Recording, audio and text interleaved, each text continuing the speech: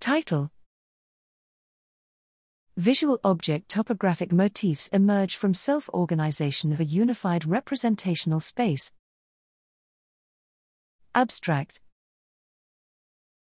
The object-responsive cortex of the visual system has a highly systematic topography, with a macro-scale organization related to animacy and the real-world size of objects, and embedded mesoscale regions with strong selectivity for a handful of object categories. Here, we use self-organizing principles to learn a topographic representation of the data manifold of a deep neural network representational space. We find that a smooth mapping of this representational space showed many brain-like motifs, with I, large-scale organization of animate versus inanimate and big versus small response preferences, supported by 2, feature tuning related to textural and coarse form information, with 3, naturally emerging face and scene selective regions embedded in this larger scale organization.